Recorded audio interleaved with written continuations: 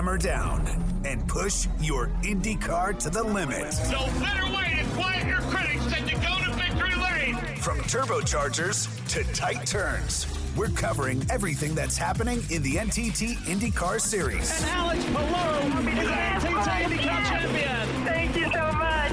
Exclusive interviews with drivers, crew chiefs, and team owners discussing the IndyCar storylines that matter to you. No matter whether it's a street circuit, a road course, a super speedway, or a small oval, it's fantastic, and there's more to come in 2022. This is Sirius XM's Brick by Brick. Well, it is a Wednesday night on the NBC Sports Channel, Channel 85, so you know what it is. It's time for the IndyCar Nation to be treated to the thoughts, the ideas, and the ruminations of my co-host, Tony Kanaan, here on Brick by Brick. TK, yet again, getting ready to trot across the globe and go back to Brazil. Are you ever going to just slow down, my friend? Eventually, when I get old and I can't walk anymore, maybe. But for now, we keep doing this. I'm enjoying it, having fun. So, it's a little bit of a haul every time. We do the show weekly, and I don't think I've done 2 shows in a row from the same place. Well, we are counting down the days to what I have always felt, and I'm interested in your thoughts, and that's the running of the Acura Grand Prix at Long Beach. Whether it's because of its long and storied history or maybe because the venue itself was so, cutting edge for so long and still is, I say that in many ways it has the same stature as the Grand Prix of Monte Carlo has in Formula One. What say you? I mean, 100%. Long Beach was always, the track that you're looking for to go. And, you can see, the way you can watch the race from the top of some of the hotels or the buildings, and you can see the beach right beside it and the restaurants around, the buzz around town. I mean, my first race there was 1996, and that's exactly what I had thought. I have done the 1995 Monaco Grand Prix in Formula 3, Jack. And when I got there, I was like, wow, okay. All right, you talk about Monte Carlo, and, it's a small island of people with a lot of money, this and that, but Long Beach was like, they had, muscle cars, they had sports cars, outside of the track, the buzz in the restaurants. And it's, it's definitely a track that we missed when we had the split for a while, and then it was the first track to come back. So it's one of the, probably in my opinion, one of the best races we have. Well, and to this day, it's not just IndyCars, although the IndyCars anchor the weekend. You've got Robbie Gordon's stadium trucks. You've got the IMSA WeatherTech series and the DPI cars. I mean, from 7 a.m. until sunset, TK, the sounds of auto racing echo down, Shoreline Drive, and it is just a motorsports festival. And that doesn't even include, at the convention center, a lot of the activities there, or shall I say the assortment of food and beverage available to fans everywhere. Yeah, 100%. I remember that, you finish your session and then you're walking back to the hotel, especially on Saturday, they have the IMSA race, and you can actually catch the race in the hotel. And obviously, walking around, you see all sorts of things. People there to watch the race. People there that they weren't even going to remember what happened that day. But having fun and enjoying time. So it's again, Jack. It's all, and you see people on boats. In the marina and the end of the straightaway, having some fun. And it's just it's an event. It's not just a race itself. You add 4 or 5 series there, but also the whole atmosphere. It's a party. It's a party going on. A little bit later, we'll sit down and kind of examine it. And as always, you and I, before we end our little 1-hour get-together, will predict who we feel will be the winner of the Acura Grand Prix this weekend. But there has been some news, some of it very good news. Remember, Jack Harvey suffered a concussion that kept him out of the XPEL 375. Well, Rahal Letterman Lanigan Racing announced that Harvey will return to the cockpit of the Hy-Vee Honda for that Acura Grand Prix. I don't think we pay enough attention. When you first started in this business, TK, and I'm going to use the old cliche, if you had a concussion, you didn't tell anybody. Or if you did get knocked out, you didn't want anybody to know because the old adage was, just rub some dirt in it. But the concussion protocols in auto racing and now in almost virtually every sport, even, the upcoming World Cup or the Premier League in soccer, and then, of course, in the NFL, it's very detailed, and it's good to see that Harvey has returned to what we call the baseline. It'll be good to have the Brit back behind the keyboard. No, 100%. But Jack, I have to say, I go even beyond that. I mean, sometimes we had a concussion we didn't even know. Yeah, that's true. You know what I mean? So, I mean, the protocol, now it's like you do a test in the beginning of the year to set your baseline, which you try to, in the past, we tried to actually not do good at the test just in case you had a concussion. Now it's so advanced that you can't cheat the test. And it's so important, right? Because you're not just talking about you not being able to drive and put your life at risk, but you talk about the other guys. I remember when I had a bad concussion that was quite obvious. It was in Detroit, 2001. I crashed and I got out of the car and I kept repeating the same thing over and over and over again.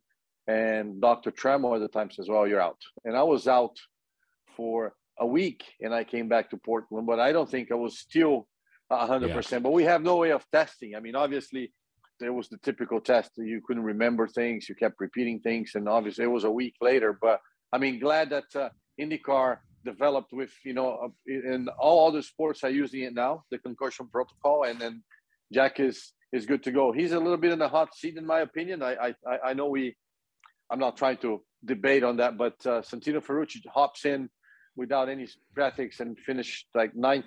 I think it was, you never, although you're hurt and you don't want to be in the car, Jack hasn't had the best start of the season for him, and having Santino to do that, it's a night opening. So a little bit of, an extra pressure for Jack this weekend, but, glad that he's okay. Well, and you want to stay right here on Brick by Brick, because coming up in the next segment, we're going to meet one of Jack Harvey's teammates who comments on Santino Ferrucci's performance. But, TK, he made a bold prediction when he appeared with me on the latest episode of my podcast series, Wind Tunnel. The young Danish driver predicted that Rahal Letterman Lanigan Racing will finish 1, 2, 3 in this weekend's Acura Grand Prix. I think that's a bit of a stretch. I think I have a better shot at growing a mullet, but stay tuned, because he does articulate a lot of things and talks a lot, TK, about how adaptability has been his go-to in switching from a reserve driver for the Formula One Alpine team to a full-time ride in IndyCar. Some of the other news, talking about Formula One and some correlation, we visited with the Honda project manager for the new 2.4-liter engine test, and he kind of revealed what they were doing. Well, it turns out Chevrolet got their chance at the Speedway on the road course as well, with Joseph Newgarden and Will Power.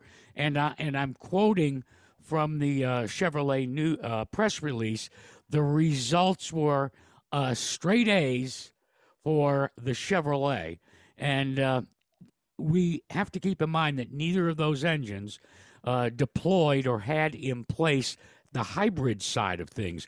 But I thought about it after our conversation with the Honda representative, and I'm beginning to get the sense that this hybrid add is quite honestly going to be, a power recovery opportunity that, oh, by the way, can trace some of its roots to what Formula One is using.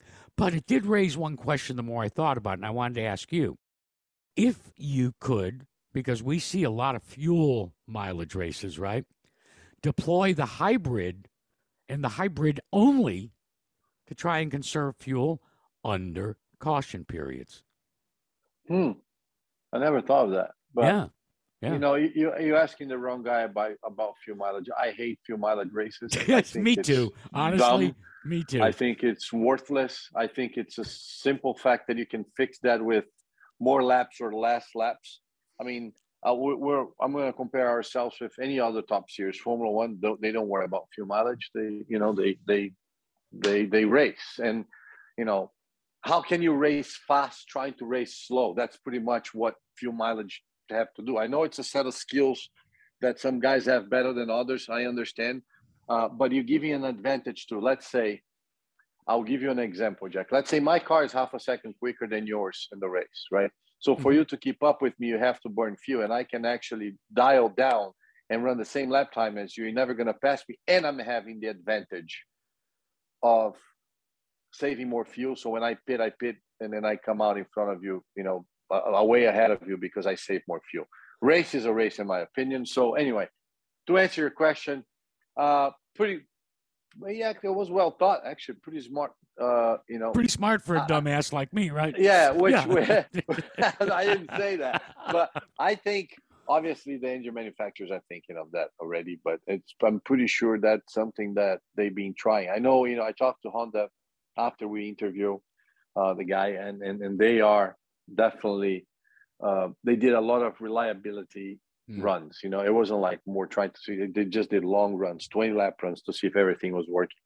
Hey, I give you high marks. Unlike our counterpart, the NBC's newest sports analyst, and still he wants to be classified as an IndyCar driver, James Hinchcliffe, on his hit podcast on Sirius XM Radio in the podcast series, Off Track with Hinch and Rossi, went, well, shall we say, a little overboard, and we'll play it a little bit later and comment on it. When they were breaking down the last lap at the Circuit of Americas for the NASCAR Cup Series, when Ross Chastain scored his first victory by trading paint and dive bombing into a corner, and paraphrasing James Hinchcliffe, it was horse beep. We'll a little bit later talk about that. You didn't go over the line. But final question in this developments for the future for IndyCar. I'm a huge fan of DRS in Formula One. Is that something we should consider? I don't know. I think we have the push to pass. The DRS, it's going to get complicated and costly. We're trying to keep costs down. You're going to have a mechanism that, you know, that opens the rear wing and stuff. So we do have a sort of DRS with the push to pass. Obviously, we don't have push to pass zones, but they are blocked for the first lap for the start, and they're blocked for the restart. Basically, I mean, I'm a fan of push to pass because it gives you the ability to use whenever you want to use. So, no. The answer for me is no. Well, we're not too early, finally, to project what we're going to see in the month of May. Not necessarily at the Indy GP on the road course, but when they open the big track, the granddaddy of them all, the greatest spectacle in racing, preparations for the Indy 500. And this has been a debate that for the last 2 decades has gone on and on and on. And it's the question as to, will there be 33 entries for this season's Indy 500? I don't even think it's a question, TK. There will be 33. I'm predicting that we're going to have 35 entries. What say you? I don't. I think it's going to be a tight 33. I mean, if you look at the engine counts and you look at the teams that they used to fill in for those entries, they actually either full-time teams or kind of like a part-time team. So like Ed Carpenter had a car, Juncos is full-time. So, which, Jack, the question is, it doesn't really matter. I mean, I think, you know, yeah, we're going to have bump. Maybe, maybe not. But I think we will have 33. I'm not sure if we're going to have 35. I think the big question now, remember Beth Pereira 1 year ago and the all-female team. And, you know, you start to look and rounding up some of the usual suspects. But yet the traditional entry from Dreyer and Reinbold, the local heroes, is A.J. Foyt. You know, is he going to feel? Yeah, but they're all there. Exactly. All there already. So that's my point is, when you get done with all those usual suspects, who's left to take that flyer, that one off? So it's going to remain to be seen, but I think the window is closing and closing quickly. And, oh, by the way, you deal with it. I deal with it. Every person listening to this show deals with it. It's called supply chain economics, supply chain challenges. It's no different in the world of IndyCar racing or in motorsports. You know, parts and pieces are at a premium. You don't just call up to you know, the suppliers and say, hey, send me 3 more of these. It's because of the globalization and the issues we're facing that in and of itself presents quite the challenge. Okay, we've pretty much set the stage with the news and the notes. Coming up after the break, we're going to give you a quick Long Beach Acura Grand Prix preview, both from me and TK and from a rookie who is going to be in the field as one of Rahal Letterman Lanigan Racing's drivers. We're going to visit with Christian Lundgaard as soon as you listen to this message. Quick pit stop, and then we're back on the track. This is Sirius XM's Brick by Brick. This is Sirius XM's Brick by Brick. Welcome back to Brick by Brick. He's Tony Kanaan. I'm Jack Arute. We are very, very happy that you are with us. TK, each and every week I post a new podcast, Jack Arute's Wind Tunnel, and what I endeavor to do is give people a look behind the curtain. And this week I had a great opportunity to visit with, a guy that has really impressed you and me and the IndyCar community since he took a one-off flyer last fall to compete for Rahal Letterman Lanigan Racing in the Indy Harvest Grand Prix on the road course. And it earned him a full-time spot in IndyCar after his sights had been set for a very long time on a Formula One career. In fact, he was already a reserve driver for F1's Alpine team, but now Christian Lundgaard is running full-time in the NTT IndyCar Series. I sat down with him on my most recent podcast, and this is the way the conversation went with the rookie. Before we go on to Long Beach, we've got to go back and revisit the journey to you acquiring an addition to your skill set. You know what I'm talking about, oval track racing. As I understand it, prior to that rookie test at Texas Motor Speedway, you had never turned a single lap on an oval? Nope. The rookie test was my first ever time on an oval. And I must say, after the morning session, I was kind of dizzy. Going those speeds, handling the G forces, and you're just constantly driving around in circles at high speeds. That as a European, that's what I would call it. But it was shocking, really. But then, like 10 minutes after I was feeling fine, we had lunch. We had some debriefs about the morning, the progress that I've made. I jumped in the afternoon and felt nothing. So, it just proves how quickly I adapted to kind of that new scenario and a new opportunity. I loved it. I must say it was scary at first, but, we had, I think, 7 cars on track for the rookie test. And I think we were all pretty close in terms of speeds. We definitely weren't as fast in qualifying during the race weekend as we were hoping to be.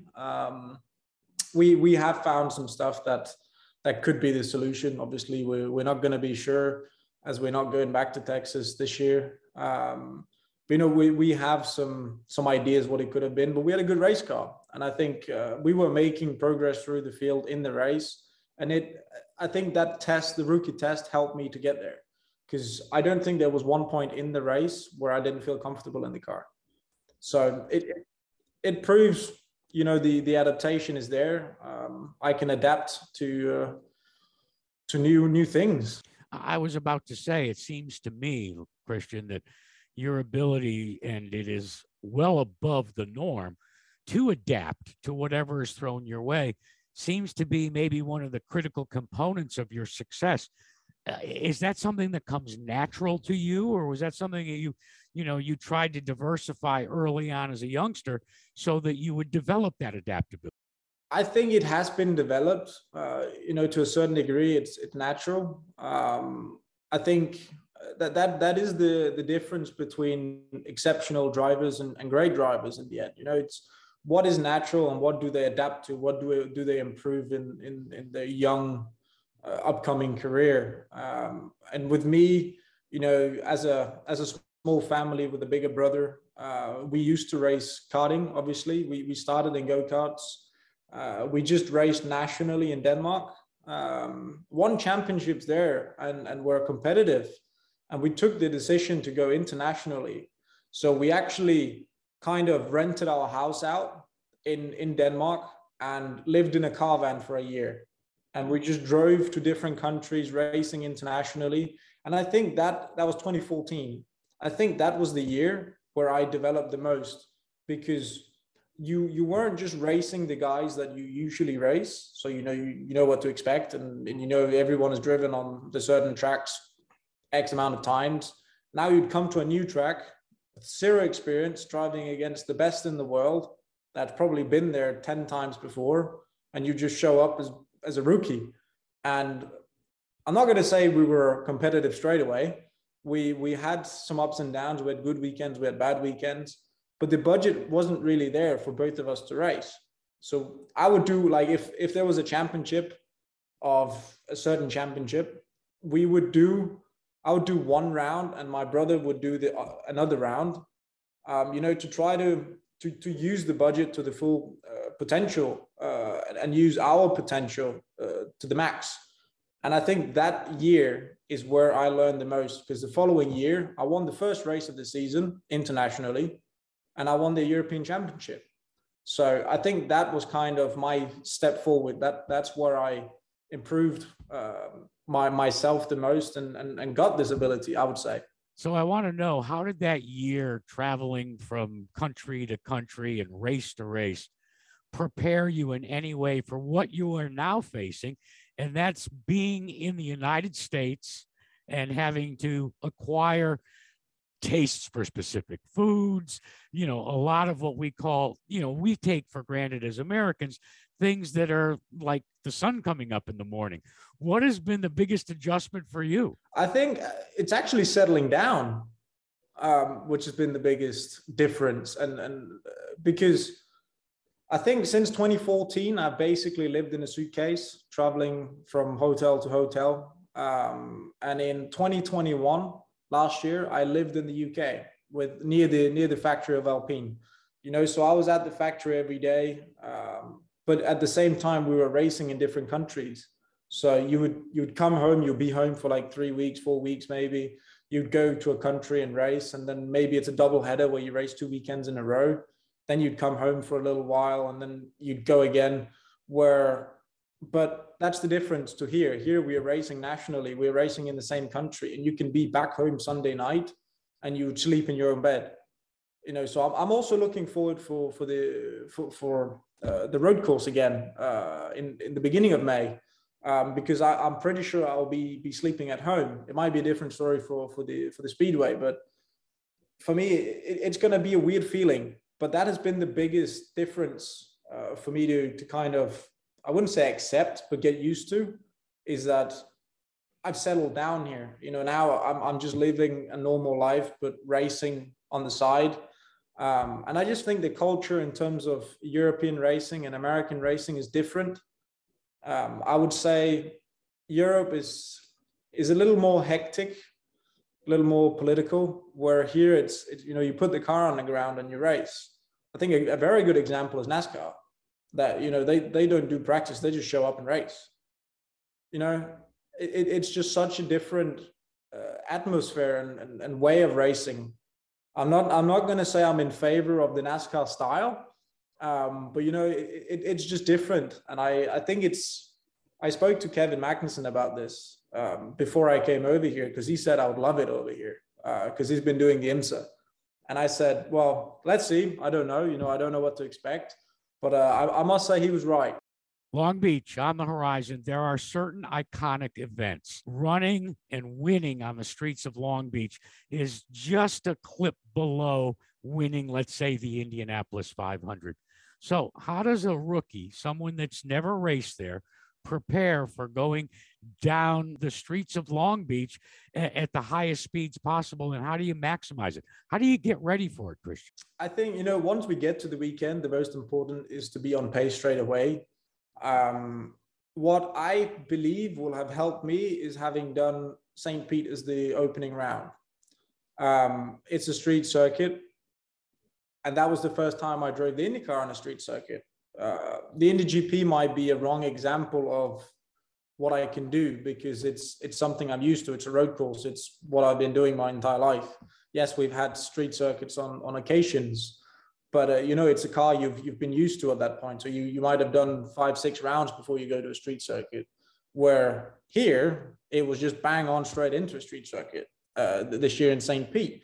And I think that having that experience going into Long Beach is, I think, what's going to be my biggest benefitter, because I think that has helped me the most. But obviously, all the work that goes on and preparations with the team, preparations by myself, I'm not going to say exactly what I've done, because I've taken a different approach for this weekend than I've normally done to any other weekend.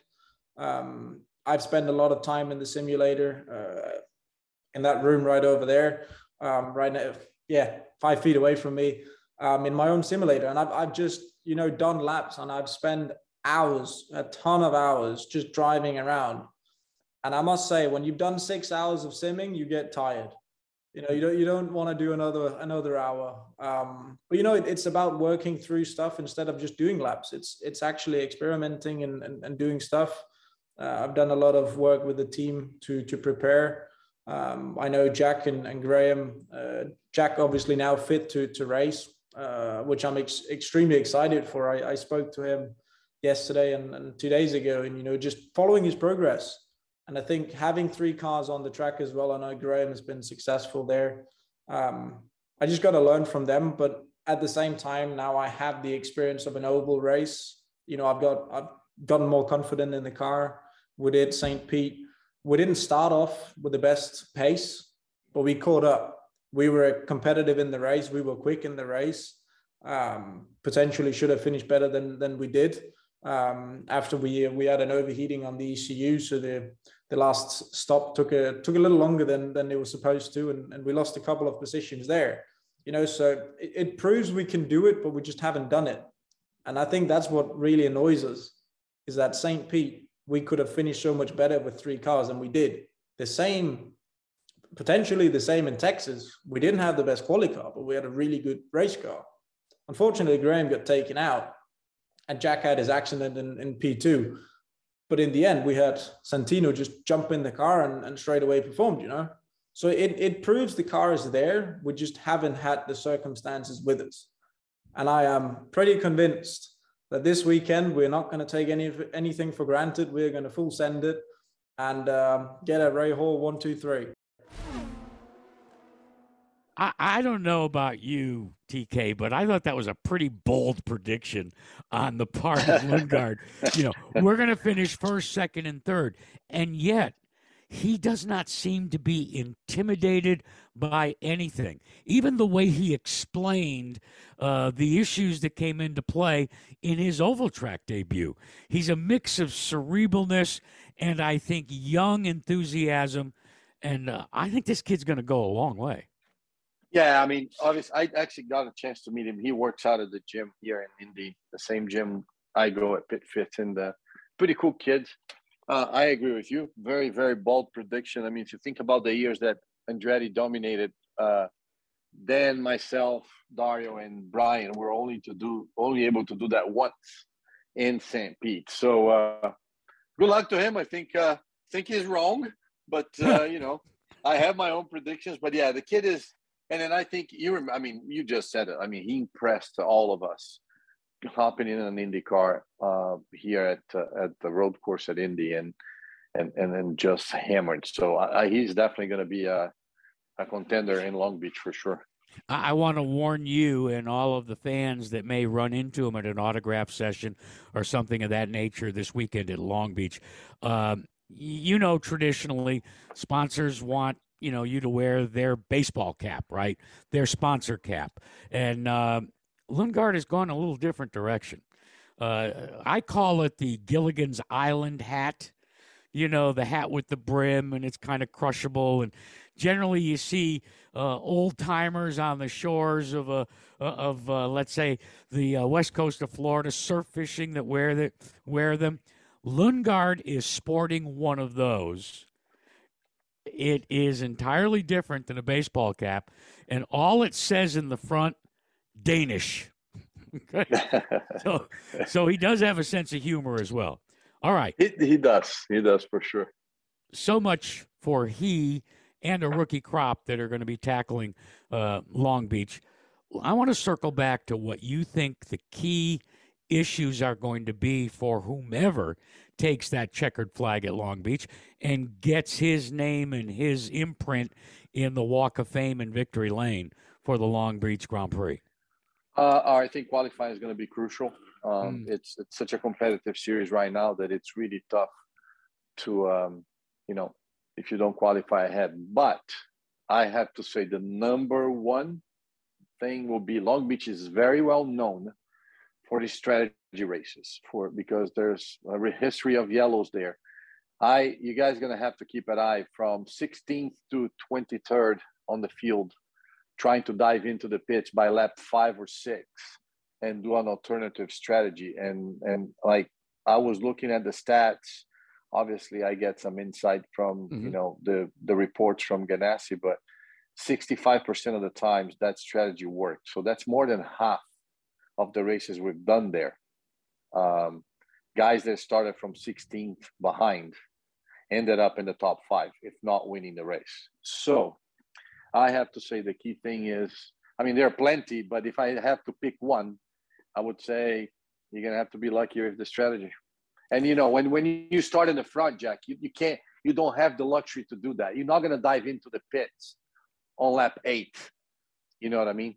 And so basically the leader will set that. So the top 10 guys says, well, we'll do what the leader does, and if it goes yellow by lap 4, all those guys behind are going to dive into the pits. The guys in front, they won't, because then if the guys in front dive into the pits, the guys behind will stay out, so that's what makes that race extremely interesting. Well, before you and I are forced to pick our winners this weekend at Long Beach, let me pose this one to you. It's kind of a prop bet. A continuation of the success by Team Penske's 3-car juggernaut at Long Beach, or finally Andretti Autosport getting off the schneid and becoming competitive. Which one, in your opinion, Tony Kanaan, has a stronger likelihood of taking place? Penske. There's no doubt. They're in a row. And it's hard to stop them when it's like that, which, I don't know. I'm not going to say I hate to say it, because it's like they had a couple of years that were not that dominant. But if you watch the first 2 races, it's a sign. And I told you that the last show we did. I'm extremely worried about the Speedway, because when they have years like this, it's pretty hard to beat them. So I would say I will pick Penske. All right. So I'm assuming that your prediction of a winning team is going to come from Team Penske, but the question is, which driver, my friend? I think Will Power is going to win this one. I hate when you do that. I agree. I think Power's due, and I got to be honest with you. Just as you said, the simple fact that qualifying is so crucial at this twisting road course with concrete barriers virtually everywhere. I think the animal comes out in him, and he attacks the course, makes it to the Firestone Fast 6, and then grabs a P1 pole yet again. So I'm right in lockstep with you. At the end of the day on Sunday, it will be Will Power that you will hear as we bring you the radio broadcast on IndyCar Nation Channel 160 of the Acura Grand Prix of Long Beach this Sunday. And to make sure that you tune in to get all of the word pictures from what both Tony Kanaan and I feel is one of the crown jewels in IndyCar competition. All right, before we close out, and this is not meant to throw anybody in any way, shape, or form under the bus, but an awful lot of buzz, not only in the IndyCar nation, but in the NASCAR world, was created by our 2 chuckleheads that host a podcast called Off Track with Hinch and Rossi, when they sat down and examined the end result of the COTA race in NASCAR's Cup competition.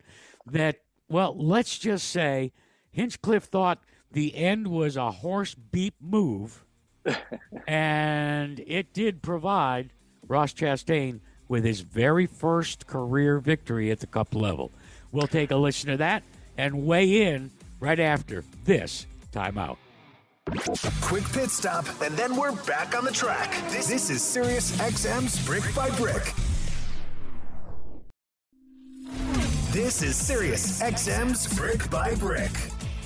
Welcome back. He's Tony Kanaan. I'm Jack Arute, and it's always fun when somebody in their podcast, let's say, bends some noses out of joint. And that was the case with our buddies Hinch and Alexander Rossi in their weekly little get-together in the podcast universe known as Off Track. The posting, TK, following Ross Chastain's first career victory in the NASCAR Cup Series appearance at the Circuit of Americas. Let's just say it was not to James Hinchcliffe's liking. Take a listen to Hinch's assessment of the final lap of that NASCAR event. This is going to be a very unpopular rant among certain people, but I have to it frustrates me so much. And I'm going to open by being very blunt and upfront and honest about the fact that I'm biased as hell because AJ is a good friend of mine and I love him and he's a hell of a racing driver. And yes, so I understand and accept and enjoy that it's just known in NASCAR that if you are leading on the last lap of a road course or a short oval, you will be moved. That's just how it is. And the drivers all accept it. It's just part of the sport. Okay, cool. I can buy into that. Here's why I think what happened on Sunday was just complete horse. So AJ was the fastest car all day. His crew maybe wasn't as good as some of the others, lost some spots on pit stops, whatever, would fall back, fifth, whatever. Always got back up to the front, always. Fastest guy. He'd won the Xfinity race on Saturday. Congrats, AJ.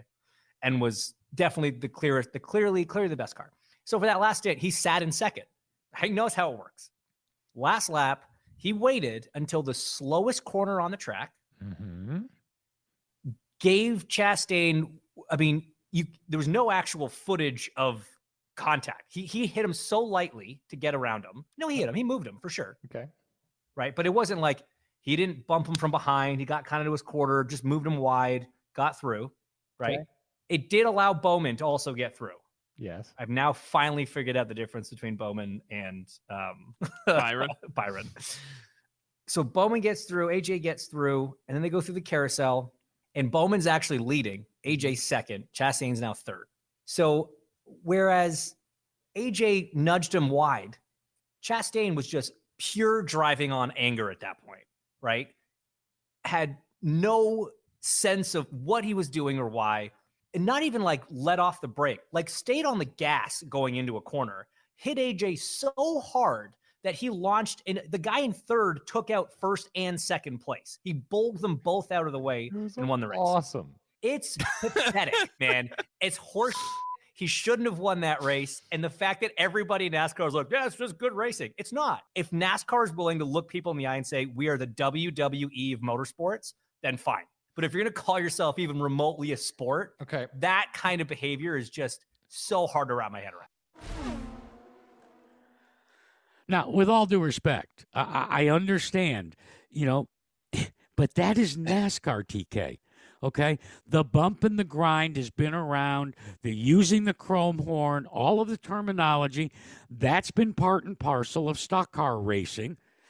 It's 1948 when they were running Jack, coops. all due respect to Hinch, and then I see his point, but he's young, but he should see how Dale Sr. raced people in the past, and then I think he wouldn't have made that comment. You're right, but I'm going to bring up a couple points here. Think about this. A win in Cup Series guarantees you to the playoffs, number one. Number two, this kid's first win. So, come on. Number three, it's like you said, it's NASCAR. You can use your bumpers for that. It's been done since day one. It's not something that, he just did that and nobody did anything. Number four, it's their rules. It's not against the rules to do it. So, I don't see the argument. I see the opinion. Like you're going to say, TK, do you like this? Do you like that? Well, it doesn't matter what I like. It doesn't matter what Hinch likes. It's the rules. It's being the way it is. I understand that, even see our good friend Dinger, how mad he was at the end of the race, right? That But he he's got done punted. it. He's done But it. he's done it as repeatedly. well. Exactly. Exactly. I mean, with all due respect to Dinger, he did too. Let's go back to Bristol in the Xfinity race 1 year ago, and he put a tattoo on Team Penske's driver, Austin Cindric. So it goes with the territory, my friend. I want to go one step further. You have a history now in the Superstar Racing Experience known as SRX. They used the chrome horn, didn't they? Oh, I mean, until Tony Stewart came to me and says, you need to start punting people. Yeah. And I had the open wheel mentality. You go, a little tap here, it's so unfair to do it. But then you think it's unfair to do it on the last lap until somebody does it to you. Then you go, you know what? Like, enough being nice, enough being like, that's it. I mean, because it's not that you're being mean.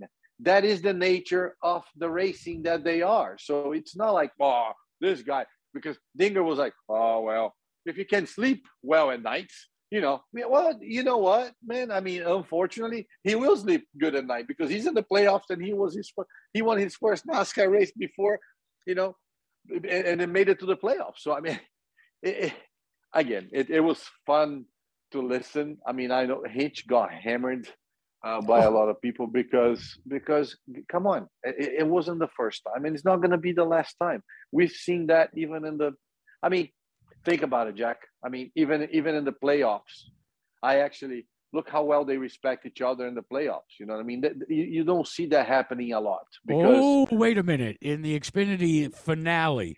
Right. Sorry. Phoenix, yeah, I'll take it back. Well, Daniel Hemrick, who had never won, just drove it down into that final corner, won his first career victory, and in doing so, delivered to Joe Gibbs Racing the Xfinity title. Look, bottom line, you do what you have to do and what is acceptable by the rules and the skill set in that particular discipline. TK, just last week, all right, young Ty Gibbs is teamed up with John Hunter Nemechek at the short track at Richmond Raceway. What does Ty Gibbs do? He moves John Hunter Nemechek out of the way to score the victory, and they're teammates. Forgive me, I do not buy what Hinch, and I think he went a little over the top when he accused NASCAR of being the WWE. Different strokes for different folks, okay? Correct. If you don't like it, don't watch it, okay? Correct.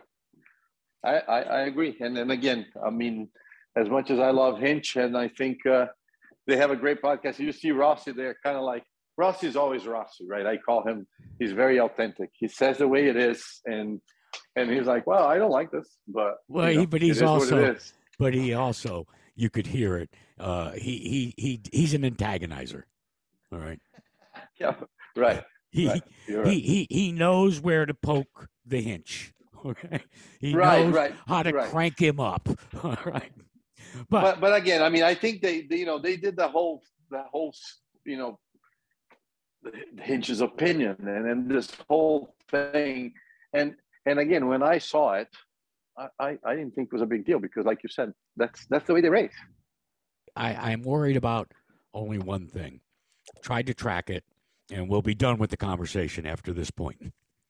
We finally have gone beyond détente and have become cooperative partners, IndyCar and NASCAR. It's been positive for both disciplines. Right. I've been tracking very carefully because the last thing you want to do is poke the bear and wake up a mob that then take the coward's way out and make allegations and, carry on, on the social media platforms without any understanding of where Hinch was coming from. But so far, and I'm not a social media genius, as you can attest to, but I thought you were. Yeah, right. Well played, my friend. I haven't seen it take on this false life, and probably considering that NASCAR will be at Martinsville, IndyCar will share the stage with IMSA and the Long Beach Grand Prix. By our time getting together next Wednesday, it won't even be discussed or talked about? No, I mean, Jack, honestly, I honestly don't think it's a big deal. I know Hinch got a little bit of heat, but like I said, everybody that listened to Hinch said, come on, Hinch, this is NASCAR. Like we just said, it wasn't like, okay, he's criticizing, or he's like, dude, you just then either don't watch or you never watched a NASCAR race before.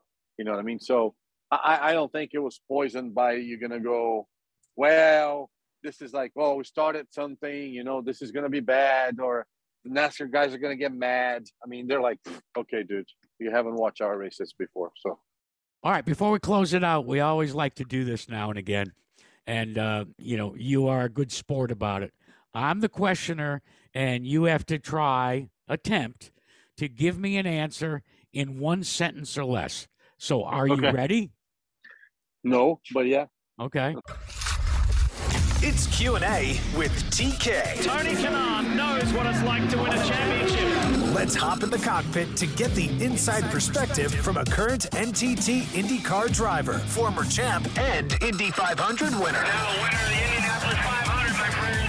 Great job, Tony. Tony Kanaan, it's time for you to take the lead. Ladies and gentlemen, please welcome Tony Kanaan. Question number 1. Where's the next place on your travel bucket list? Hawaii. Ooh. Question number 2. What was the last TV show that you sat down and binge watched? Blacklist. Me too. Yeah. Okay. Besides doing this show, what's the one thing that can instantly make your day better? Get on my bike and ride. Question number 4. Do you have any pet peeves? Yeah, plenty. But the worst one is if you tell me we're starting at 11 o'clock, we're starting at 11 o'clock. It's not 11:01 and it's not 10:59. It's 11 o'clock. That was a bazinga to our producer who was a little It was not. What's the best gift that Tony Kanaan has ever received? My family. And what's your most embarrassing moment? My most embarrassing moment. Okay, I don't have a really, really bad one, but like I was walking at the airport, and this guy, I'm coming down the stairs, and this guy is waving to the person behind me, and I'm waving back, thinking it was for me because I thought he was a fan. Oh yeah, I've done that. And there was the guy like, "What are you doing?" And I was like, "Oh, okay." I had even more embarrassing than that, TK. From afar, yes, I'm waving, and I figure I'll go give him an autograph, right? I walk up, and I say, hey, how you doing? He walks right by me, and he is saying hello to his girlfriend who had gotten off the plane. Okay. Yeah, that was exactly what happened to me. But, I mean, it was like, okay, well, I guess, that put me right back in my place. Like, come on, dude, it's not you. All right, and our final question. We know how important the 2013 Indy 500 championship was to Tony Kanaan, but discounting that, what has been your most important career highlight that outside of that, having your face on the Borg Warner Trophy, you're most proud of?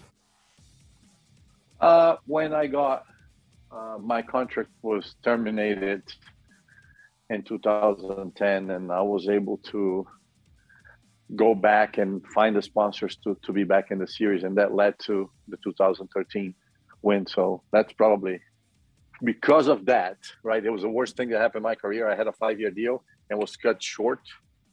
That made me last. Apart from obviously winning the 500, I'm still in IndyCar today. So that's definitely the most proud moment for sure. And we are all the better for it. Hey, it's been fun for this 60 minutes. Quick reminder, you as part of the IndyCar Nation can hear the Acura Grand Prix of Long Beach and all of the buildup on the Indianapolis Motor Speedway radio network by tuning in this weekend, starting on Friday on IndyCar Nation, and able to get all of the word pictures and play-by-play. Quick reminder that the executive producer of Brick by Brick is Marissa Rivas. Our producer is Nate Lee. Nate, next time, show up on time. For my partner, Tony Kanaan, I'm Jack Arute, reminding you to be sure to join us next week when we'll get together again for yet another edition of Brick by Brick.